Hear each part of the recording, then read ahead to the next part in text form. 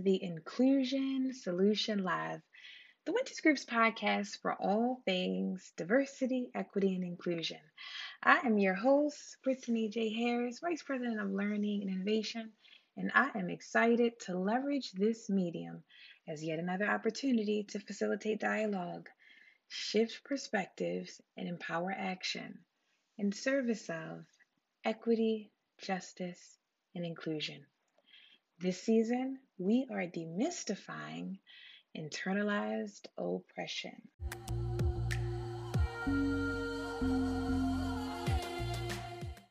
Today, for this episode, I am joined by none other than Mary Frances Winters, our leader, the epitome, if you ask me, of Black woman magic, a thought leader in the DEI space, recently recognized in Forbes, author of 5 books, about to be 6, and we'll talk a little bit about that later.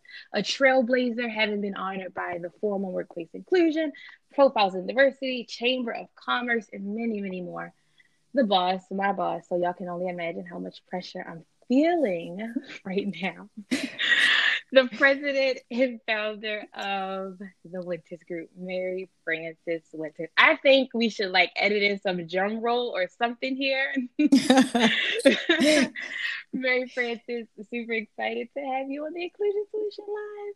Well, thank you for that. I think we should have a drum roll or something for that introduction. That was fantastic. Thank you so much, Brittany. I told the folks on our intro episode that this has been a long time coming, and so we're just really excited that the Inclusion Solution Live is now an extension of how we continue to engage in, facilitate, and bring bold, inclusive conversations to the world. To get us kicked off, I know I gave my introduction, my perspective, short bio on Mary Frances, but if you could just share a little bit more about yourself, those aspects of your identity that influence who you are and how you show up in and beyond this work. We'll get started there and then jump into our conversation. Thanks so much, Brittany. Yes, this has been a long time coming, and I'm glad that we are doing this and offering this topic as our first topic. I have been doing this work now for a long time. It seems like all of my life, actually, since I was 5 years old, and I'll talk about that in a little bit. But as the Winters Group CEO for almost 36 years now, that I have been doing diversity, equity, and inclusion work. And it really identifies who I am, because as a Black woman, we talk about our I ams and our identity. And of course, they are totally intersectional, and there are many identities that I claim. But for this podcast, I really want to focus on my Blackness, my womanness, and my generation as a baby boomer, because I think that those are the 3 that right now for me are manifesting and showing up most.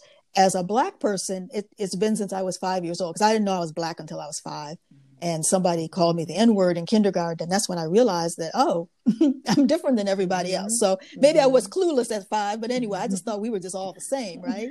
So since I was 5 years old, I've known that people might be mean to you or might treat you differently because of what you look like. So those are the identities that I bring. And my passion for this work is because as I get older and I see folks coming into the workplace, and I have conversations with people who find me on LinkedIn, younger people who want to just talk about their experiences. And I'm like, oh my gosh, you're having the same experience that I had 30 years ago.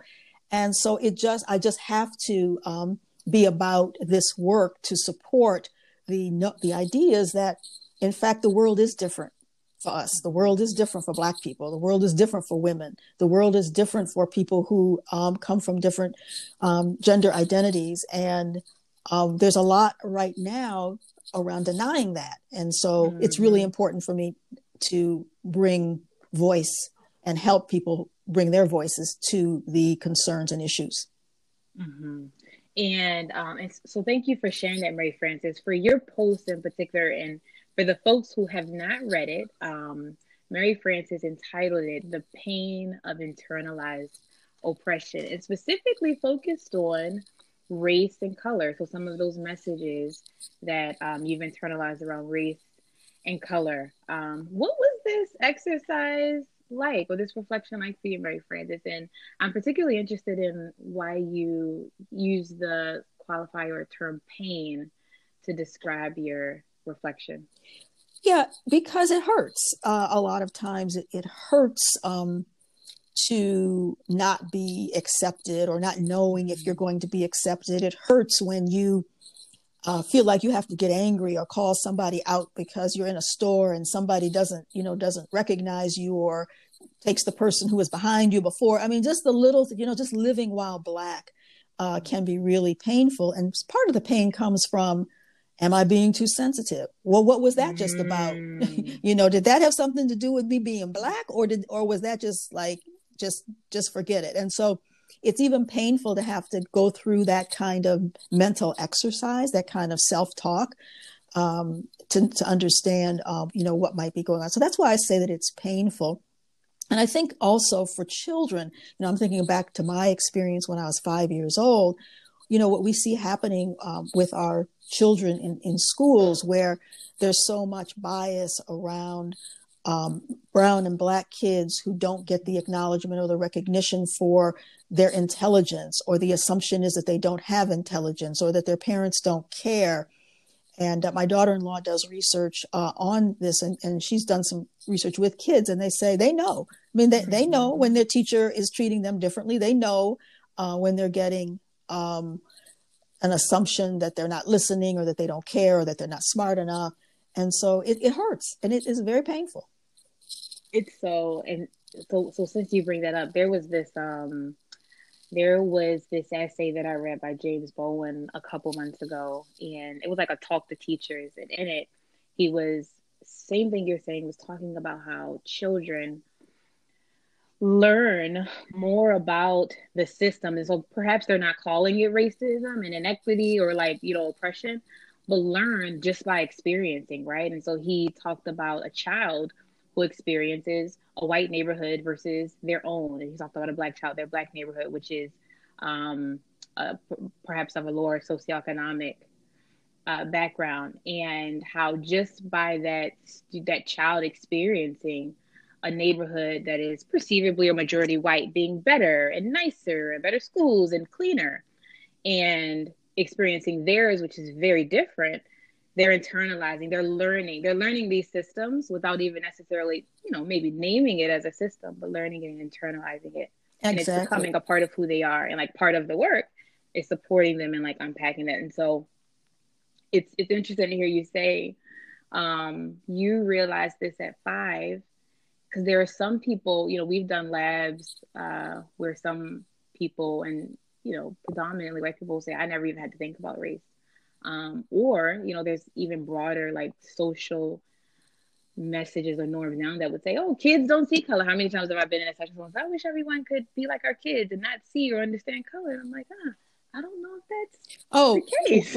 well, and we know from research that they do. So Right. people who are familiar with the Black doll experiment Mm-hmm. know that Mm-hmm. kids absolutely see the white Yes. dolls over and over again. I'm not Right. going to go into it here, but if you don't know about it, Kenneth Clark, back in the 40s, a psychologist, a Black psychologist, and his wife did this experiment where they showed the kids Black dolls and white dolls, and every single time almost the Black kids, these are preschool kids, said that that the white dolls were better than, prettier than, smarter than the Black ones. And then Mm-hmm. somebody repeated the same experiment back, Mm-hmm. like more recently, with the same result. Mm-hmm. And there were Black children who, and this is such a good Exa- example of internalized oppression, like a Black children who exactly. preferred like the Exactly. white dolls. These were all Black Um, children who preferred. Yes. Mm-hmm, mm-hmm.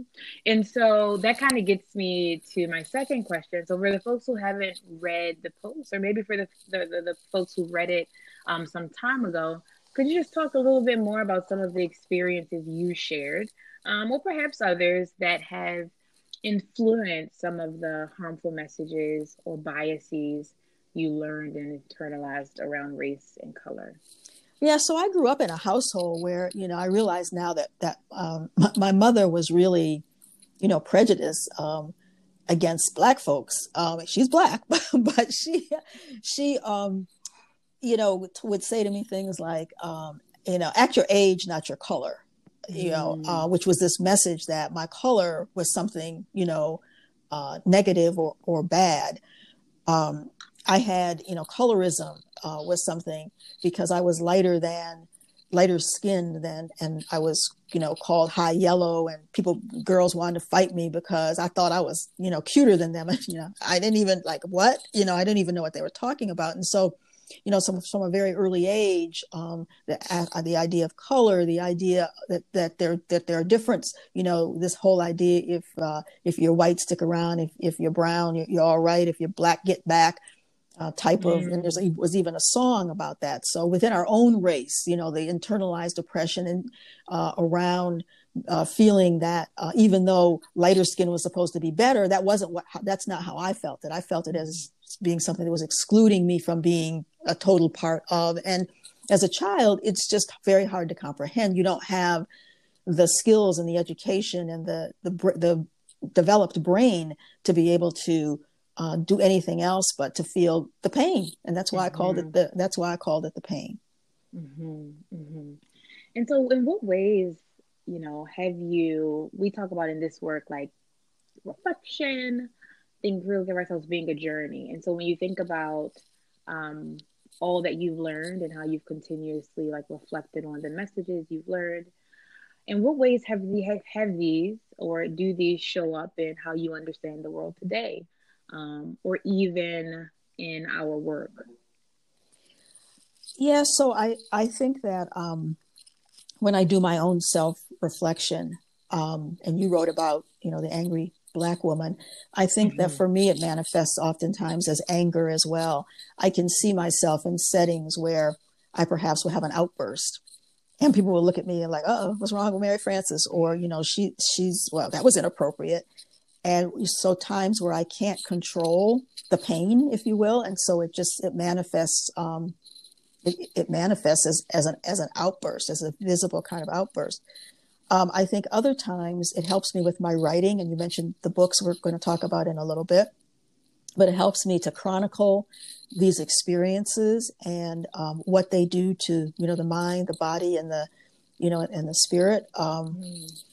I think that in the work I can empathize more with the different identity groups. For example, today I've been working on summarizing some focus groups that we did for a client, and in looking at how the different segments in this focus groups, we did focus groups with white men, we did focus groups with women of color, we did focus groups with white women.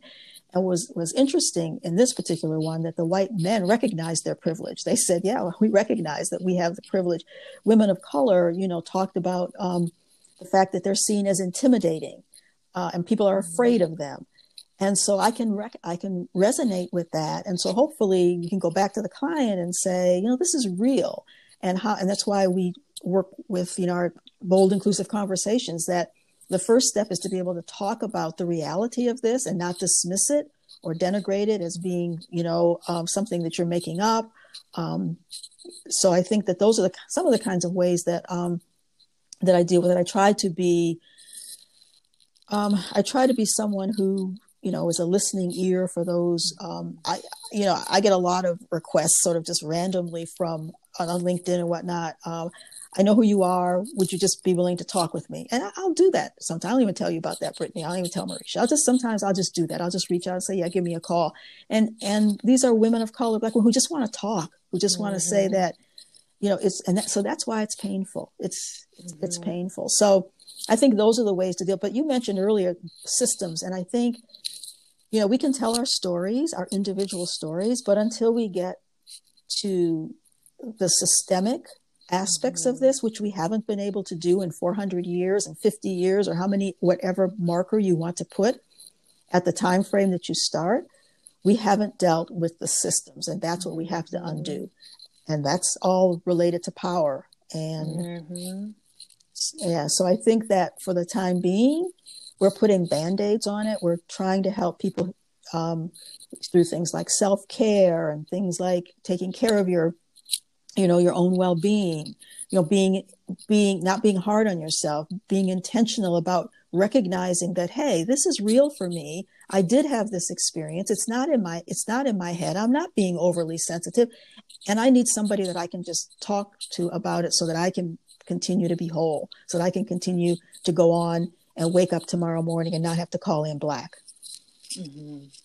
That's so, that systems part, and I can't give it away. And so, folks, I have had the opportunity to connect with everyone on the team who wrote about their narrative, and so there's so much in my head that I can't give away because I don't know when you're gonna hear from them. But in one of the other episodes, we bring up this point of systems, and you know what? Systems, they don't come out of nowhere, right?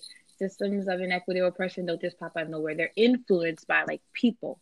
They're influenced by people who, hey, by the way, right? Francis said it, hold power, hold privilege, perhaps have lack of awareness around the ways in which their behaviors, norms, how they see and understand their other, how that influences the policies they make or the practices they put out or what they sort of normalize.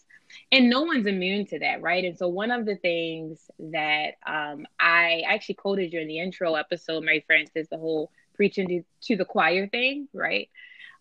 Preaching to the choir and how we sometimes need like, new tunes.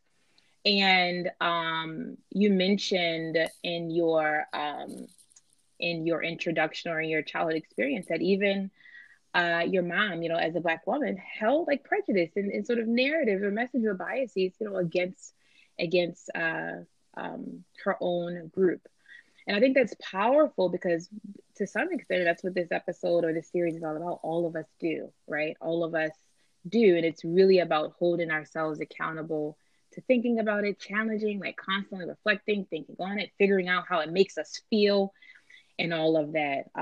One of the things that comes up for me when I think about internalized oppression, specifically as it relates to Blackness and the Black experience, is this whole notion of like respectability politics, right? And so, um, for the folks on or the folks who are listening, we like to define as we go. And so, if you aren't familiar with the term, respectability politics, typically used in equity, social justice spaces, but it's this notion that if, Black people, people of color, but specifically Black people, govern themselves a certain way. And so a certain way that appeal to the dominant group, be it in their names, how they speak, how they dress, how they wear their hair, then they'd be more deserving of access or better or fair treatment. It can kind of be likened to this notion of like assimilation. Well, you would get ahead if only you did this. And one could say that respectability politics, sure, while it's used, broadly, as a way to minimize or use broadly by dominant people who are in dominant groups, it's also internalized. Those very same messages around assimilation and respectability politics are internalized by the people or by groups that it seeks to oppress, Black people. And so down to how we see what is professional or how we see who is desirable or worthy. And so, Mary Frances, I wanted to just get your thoughts on the term and the workaround, respectability politics, and specifically the role of DI practitioners in really challenging, right? Challenging ourselves, holding ourselves accountable to not perpetuating these fairly like subtle covert dynamics. Yeah, so I know that the term is not necessarily new. It's been being used for some time. So I would question, who's defining respectability, and we know who's defining respectability. Mm-hmm. The dominant group, the dominant narrative defines respectability. So early in my career, I was wearing a short afro, but this is back in the late 70s. I've always pretty much worn my hair natural. One of my colleagues, wasn't even my boss, one of my colleagues came into my office one day and said, "Will your hair grow?" And I was like, "Yeah." He says, "Well, you ought to let it." In other words, your hairstyle is not respectable. It doesn't fit, mm-hmm. It doesn't fit the norm. So how do you think I went home that night? I didn't change my hairstyle, but it was painful. So I think that these kinds of terms like respectability politics, I think that I don't subscribe to them. I think it's just another way of keeping those who have already been oppressed and marginalized, because again, in my corporate experience, and even now as a, as the owner of a company, I think about where I'm going to go and what I'm looking like and how it's going to be perceived. And so I wear my hair now in a style called sister locks. And I never wear the sister locks straight so that they just look like quote, dreadlocks. I curl them so that they look more, quote, respectable. And I think about that. Oh, I got to wash my hair. Oh, I got to curl my hair because I've got to go such and such a place. I had on some pale blue nail polish one time, and I got feedback from the client that, Mary Frances came in blue nail polish, and that's not professional. you know, to be honest with you, it was my first time. I just drifted away. Baby boomer, so I'm into the pinks and the reds. But I drifted away this one time. I said, oh, they're wearing all kind of colors these days. Let me wear blue. And I got called for wearing blue. So who's determining and how? So for me, let me just flip the script here. For me, respectability politics is for us as a people. I'm going to talk about Black people right now. That we find that self-respect, however and whatever that looks like for us. So respectability politics is for me respecting myself and developing norms for me that fit my values, that fit my religious beliefs, and it may not fit what somebody, what somebody else believes. I don't like saggy pants. I don't like Black boys wearing saggy pants. I don't like that. But that's me. I don't like it. Okay. But that doesn't mean that I'm not going to respect a young Black man that I might encounter who has saggy pants. Right? So I cannot like it, but it doesn't mean that I don't respect. So I think respect, so I do like respectability politics if you define it in my way. Taking it back. Yeah. That is, I think it is, so real to say, you know what, there are things, and you say it often in our work, that we accept but don't necessarily have to agree, right? And it's agree with. And inequity happens when we start to ascribe value to, because I don't like it, or because it's not my norm, because I don't think it is quote unquote professional. I'm now gonna ascribe value to it, that it is the other, right? And then that turns into, again, like systems. What are your thoughts on the role of DEI practitioners in pushing back on assimilation? So I'll give you some context. I was watching, and maybe this ties into the generational piece too. I don't know, but I was watching a live where Black millennial woman, she was talking about a mentor of hers, who she hadn't seen in years. And so I guess prior to her reconnecting with the mentor, she was wearing, she had permed or straight hair. And so when she reconnected with the mentor, she had kind of decided to go natural, had her curly fro. She was sharing that she was going on an interview. And the woman, who was also a Black woman, but older, said, well, make sure you do something with that hair of yours. And she shared on her life, like, how taken aback she was by that, because this is someone who's an advocate and someone who she considers a mentor and someone who, and her response to her mentor was, well, I don't know if I want to work there if they won't accept me for my hair. And so I wonder, just your perspective, that's a kind of individual level experience that I'm sure isn't one off, right? But your perspective on what or how advocates, change agents, people who are doing this work, like how they can, what their role is rather in challenging and holding ourselves accountable. It's not perpetuating, right? Assimilation or expectations around assimilation in the work that we're doing, or even how we're bringing others along.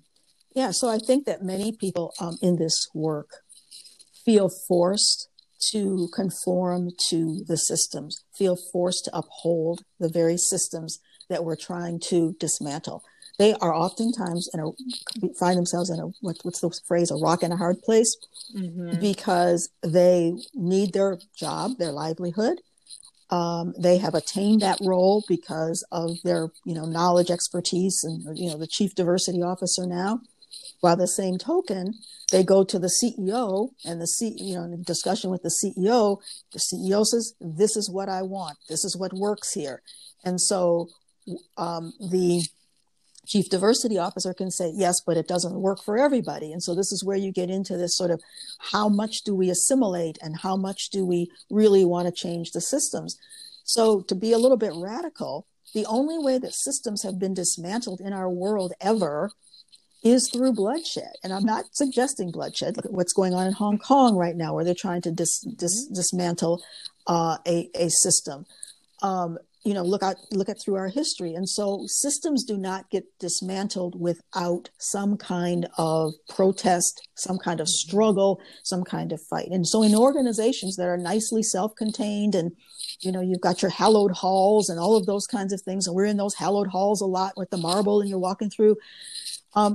They're insulated in some ways, and their structures are just so entrenched that I feel that it is almost impossible unless something happens. And that's why change in organizations has oftentimes happened as a result of a class action lawsuit or employees walking out and protesting. I know, I was still not that bad. I was still in school back then, but in high school, but in the 60s, worked the corporations with the riots and whatnot. And my first corporation that I worked for was Eastman Kodak Company in Rochester, New York. They had all sorts of riots. They had all sorts of things happening that made Eastman Kodak Company then say that they were going to take affirmative action and start to hire people of color. And I benefited from that actually as a hire. As a matter of fact, they begged me to come work for them. I went with a friend. She was going to apply for a summer job. I already had a summer job. The interviewer just kept coming over to me. Don't you want a summer job too? Don't you want? I said, no, I'm going to go home for this summer.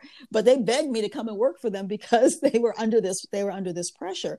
So systems that work for dominant groups, why do they have an incentive to change those systems? I'm just being real right now. We talk about power and privilege. What's the incentive to share that power? What's the incentive to recognize that privilege and want to give up that privilege? What's the real incentive to do so?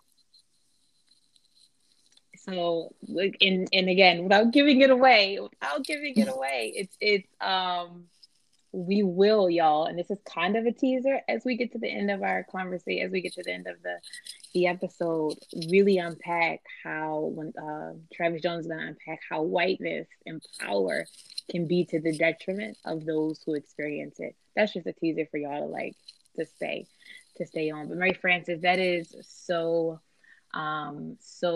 true.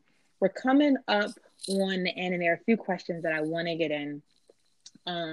One, this was obviously a reflective exercise for you and the team who engaged in it. Certainly has been eye-opening for me. Why, from your perspective, is this depth of reflection, critical thinking, really interrogating oneself so important to you and the work that we do? Because, we hear all the time, it's like, oh, let me get to the action, tell us what to do.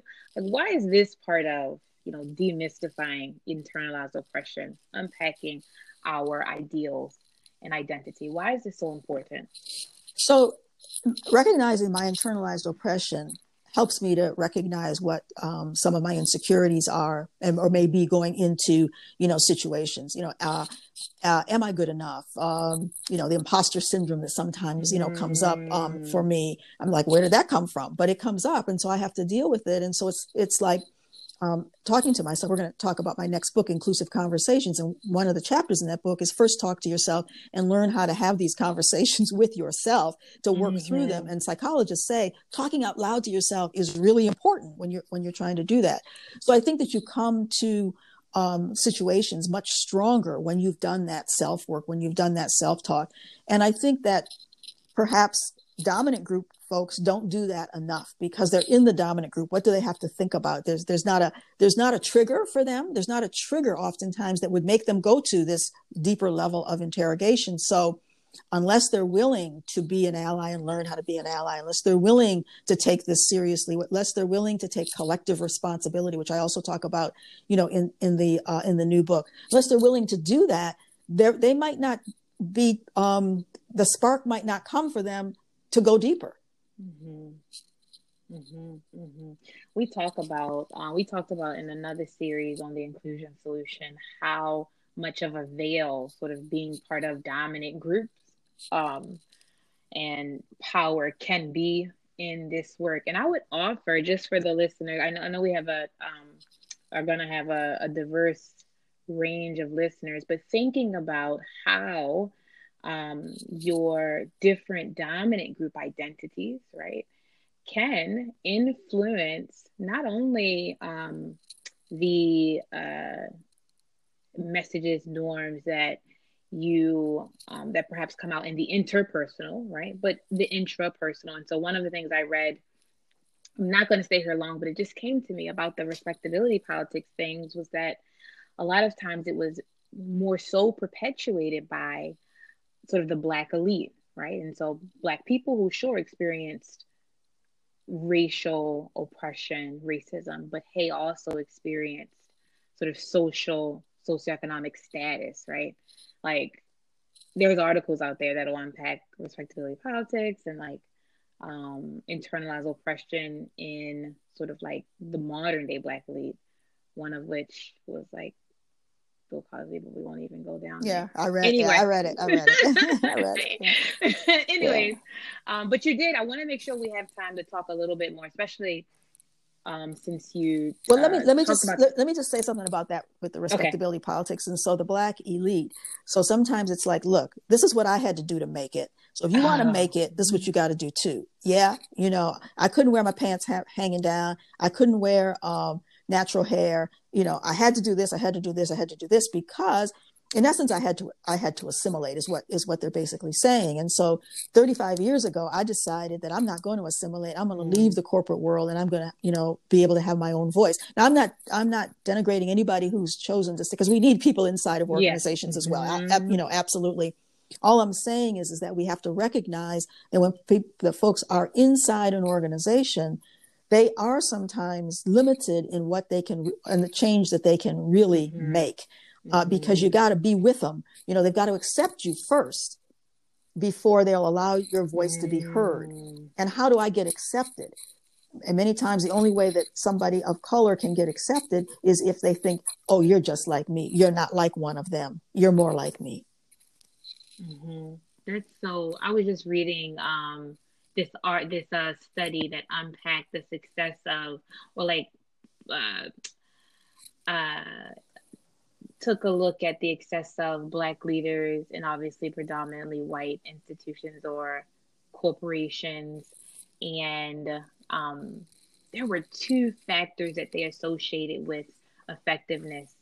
And one was effectiveness specifically around like equity and inclusion and obviously business success. And one was sort of like outgroup, the extent to which the outgroup, and so in this case, white people like saw themselves in that leader, right? And so their proximity to them, and that leader's level of self-understanding, self-pride, self-awareness, sort of like really being grounded, right? And I thought it was such a compelling study because it held space for like the both and, right? Because I think a lot of times we think that we can't go in spaces and be ourselves or be authentic and be successful. And this study was essentially saying that, and kind of like what you were getting at with like kind of taking back the respectable, like authenticity looks a certain way to me, and hey, I can be authentic without necessarily being oppressive or colluding. You know what I mean? Or I can figure out ways to, we say it in our work all the time, adapt versus, kind of like just assimilate for survival, which is so different. And I get it. That's a whole nother like episode. But that's what came up for me. And I know we have to go, but one more thing. And it shows up in Black leaders such as, and I'm going to call his name out, but such as Black leaders like Ben Carson. He's one, like they called him out in the study, Mary Frances. Oh, they did? They called him like a co-opted lead. It's like, I gotta send it to you. Right, okay.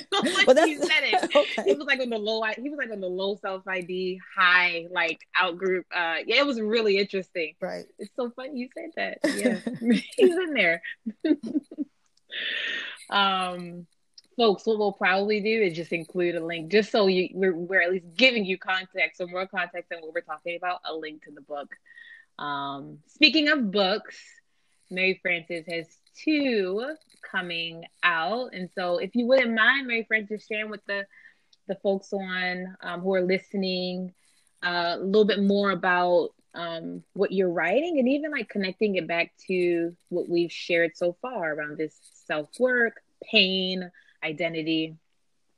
Oh, that good stuff. Absolutely. So somebody might say, well, why does she have two books coming out? Because I was only going to have one book come out, but the publisher said, wow, there's just too much in here, and it's two books. Okay. So one book is called Inclusive Conversations, Fostering Equity, Empathy, and Belonging Across Difference. And the points that I make in that book, because we still are not having inclusive conversations. We call them at the Winners Group bold inclusive conversations. And I lay out some conditions that are necessary to have the conversations. Everybody wants me to write a book that says, give me the 5 steps for inclusive conversations. I can't give you the 5 steps because it's more complex than that. And this gets at the systems. Unless we dig deeper into the systems that are precluding the inclusive conversations, I can give you 5 steps, but it's just a Band-Aid, and that wound is not going to heal. And when you take that Band-Aid off, you're going to scratch it again, and we're going to be right back to where we are. So in that book, what I try to do is I try to go a lot deeper about what some of these conditions are. And one of the conditions is, I'm just going to go into one, is that inclusive conversations have to be equitable conversations. So you've got to have a sense of you have to establish a sense of equity in the conversation. You're going to be talking, let's say there's a Black woman who wants to talk about her career or lack of career upward mobility with her boss, and her boss is a white male. So he has power.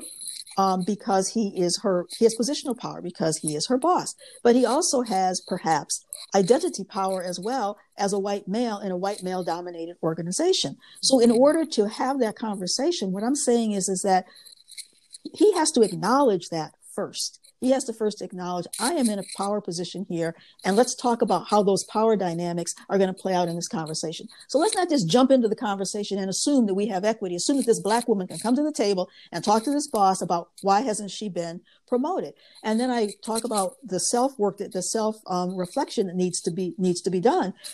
Why hasn't she been promoted? Gee, who are the last 5 people that I promoted? Et cetera, et cetera. So that's just a glimpse at what that book is about. And it is practical as well.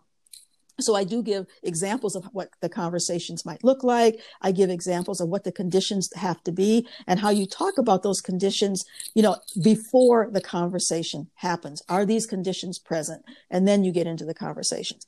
So that book will come out July. And the next book, which I'm really excited about, and the publisher is really excited about too, is called Black Fatigue. I have been hearing so much from people in the settings that I'm in, particularly Black people, particularly Black millennials. We're exhausted. We're exhausted with this struggle. We're exhausted having to teach white people what it's like to not have equity, to not be treated equitably in organizations. And I was like, wow, millennials are tired, That used to be a thing, y'all. I know. I would joke about it. I don't joke about it Yeah, anymore. I don't joke about it anymore. I used to say, y'all are too young to be tired. You're 25 years old. They didn't appreciate that. So I don't say that anymore. Right. So I acknowledge and respect that, hey, no matter how old you are, it's tiring. That's part of the pain because, pain and exhaustion. I mean, all those things are connected. And so whenever I said to anybody, I'm thinking about writing this book called Black Fatigue, everybody would say, oh, you got to write it. Oh, it's so important. And so how does Black fatigue play out in our criminal justice system? How does it play out in our educational systems? How does it play out in our workplaces? How does it play out in all of the socioeconomic spheres that we are in housing and, and all of these things. So this book is going to explore why it's just really tiring, about the Black tax. And we pay more, we struggle more just to live every single day, just to live our lives every single day. And guess what? It makes us sicker, physically sicker. This is why we have higher incidences of diabetes and and infant mortality rates are higher, even for middle-class Black women who are in professional roles. So I think that it's important. And we all know, Black people all know that there's Black fatigue. There was a concern that white people might not read the book because it's entitled Black Fatigue, How Racism Erodes the Mind, Body, and Spirit. But I'm going to make sure that folks know that this book is not just for Black people. Because there are solutions. And the solutions, Brittany, are going to be at the systems level. What do we need to do at the systems level to dismantle? And some of it is going to be that those who have the power have to be willing to, we're not seeing that in our politics today. So when we see things like a whole political party staying together just because they're a part of that political party and not based on morals and values, I don't know. I mean, I don't know if we can even make progress if that's the case. If we stay connected just because we're a part of that in group, we won't break away Mm-hmm. when we see things that are inequitable. I don't know, but that's what I'm going to recommend, that we have to be able, and I'm going to look at the connections to the systems, how housing is connected Mm-hmm. to the workplace and is connected to all of these other kinds of aspects, and how the systems are set up to disadvantage Black people in particular. And this book is about Black fatigue. It's not about multicultural, because I think oftentimes in our diversity, equity, inclusion space, when you start to talk about Blackness by itself, you get Mm-hmm. pushback because, well, what about this group or what about that group? And I apologize in the preface by saying I am sure that other groups probably are experiencing pain and exhaustion and fatigue as well. And you may be able to get something, from this book from that. But I really just want to focus on how it manifests for Black people, because I think that there are nuances and idiosyncrasies that are unique to us. Mm-hmm. Huge, huge, huge, huge. We are excited. I was excited, y'all, when Ray Francis shared that she'd be writing on Black fatigue. And I think it is so powerful just to call out, like even in your intro, to just say, like, this is I'm centering this discussion, this dialogue on my Blackness, the Black experience, and to do so and be comfortable doing so, even unapologetically. There was a study a couple weeks ago that came out, Center of Talent Innovation, that talked about being Black in corporate America. And one of the things that the study found was many of the gaps, right, around diversity, equity, or what or sort of the stagnant or lack thereof of progress is around disparities that exist between Black people and white people. And so, like, that gap is even greater. And they offered in the recommendations, hey, a focus more on or a stride towards equity or more racially just workplace would be honoring, focusing, developing systems that center Blackness, that get to these unique experiences. One of which is going to be, one of which is definitely Black fatigue, especially with all this stuff around just like race and identity trauma, and oh, it's so connected. And you said it. It's so connected. This has been a wonderful conversation. Hopefully you all have already downloaded the reflection guide. We say it over and over again. You just don't learn by listening and experiencing. You learn by reflecting on those experiences and what you heard. And so definitely would suggest that you download the reflection guide on our site. Think about Mary Francis's reflection and responses, and think through what aligns with your experience. What was perhaps new to you, challenging for you to understand, and why might that be?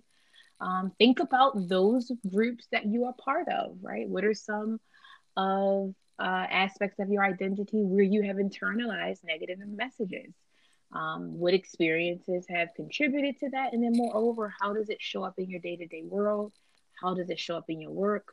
What can you do? Think about the ways in which you can continue to challenge yourself, and hold yourself to countering those negative messages and biases, in how you're thinking and how you engage with others. But then, moreover, as Mary Frances said, in the systems and policies and practices that we put into place. That is all we had for you today. Mary Frances, any parting thoughts you want to share with folks before we sign off? I just want to thank the listeners for tuning in and hearing what we have to say. And I hope that it will spark something in you to take some action that is in support of dismantling racist and inequitable systems. Thank you, thank you, thank you. Folks, as usual, we end our sessions and, of course, our podcast, The Inclusion Solution Live, with our commitment to live inclusively. I'm going to read it, going to ask that you listen, and then take this with you as you go on. I commit to be intentional and living inclusively. I commit to spending more time getting to know myself and understanding my culture. It is in understanding myself that I am better positioned to understand others. I will acknowledge that I don't know what I don't know, but I will not use what is unconscious as an excuse. I will be intentional in exposing myself to difference. If I don't know, I'll ask. If I am asked, I will assume positive intent. Most importantly, I will accept my responsibility in increasing my own knowledge and understanding. I commit to speaking up and speaking out, even when I am not directly impacted, for there is no such thing as neutrality in the quest for equity, justice, and inclusion. I will strive to accept and not just tolerate respect, even if I don't agree, and be curious, not judgmental. I commit to pausing and listening. I will be empathetic to the experiences and perspectives of my others. I will use my privilege positively and get comfortable with my own discomfort. I commit to knowing, getting, and doing better than I did yesterday, keeping in mind my commitment to live inclusively is a journey, not a destination. Until next time, folks.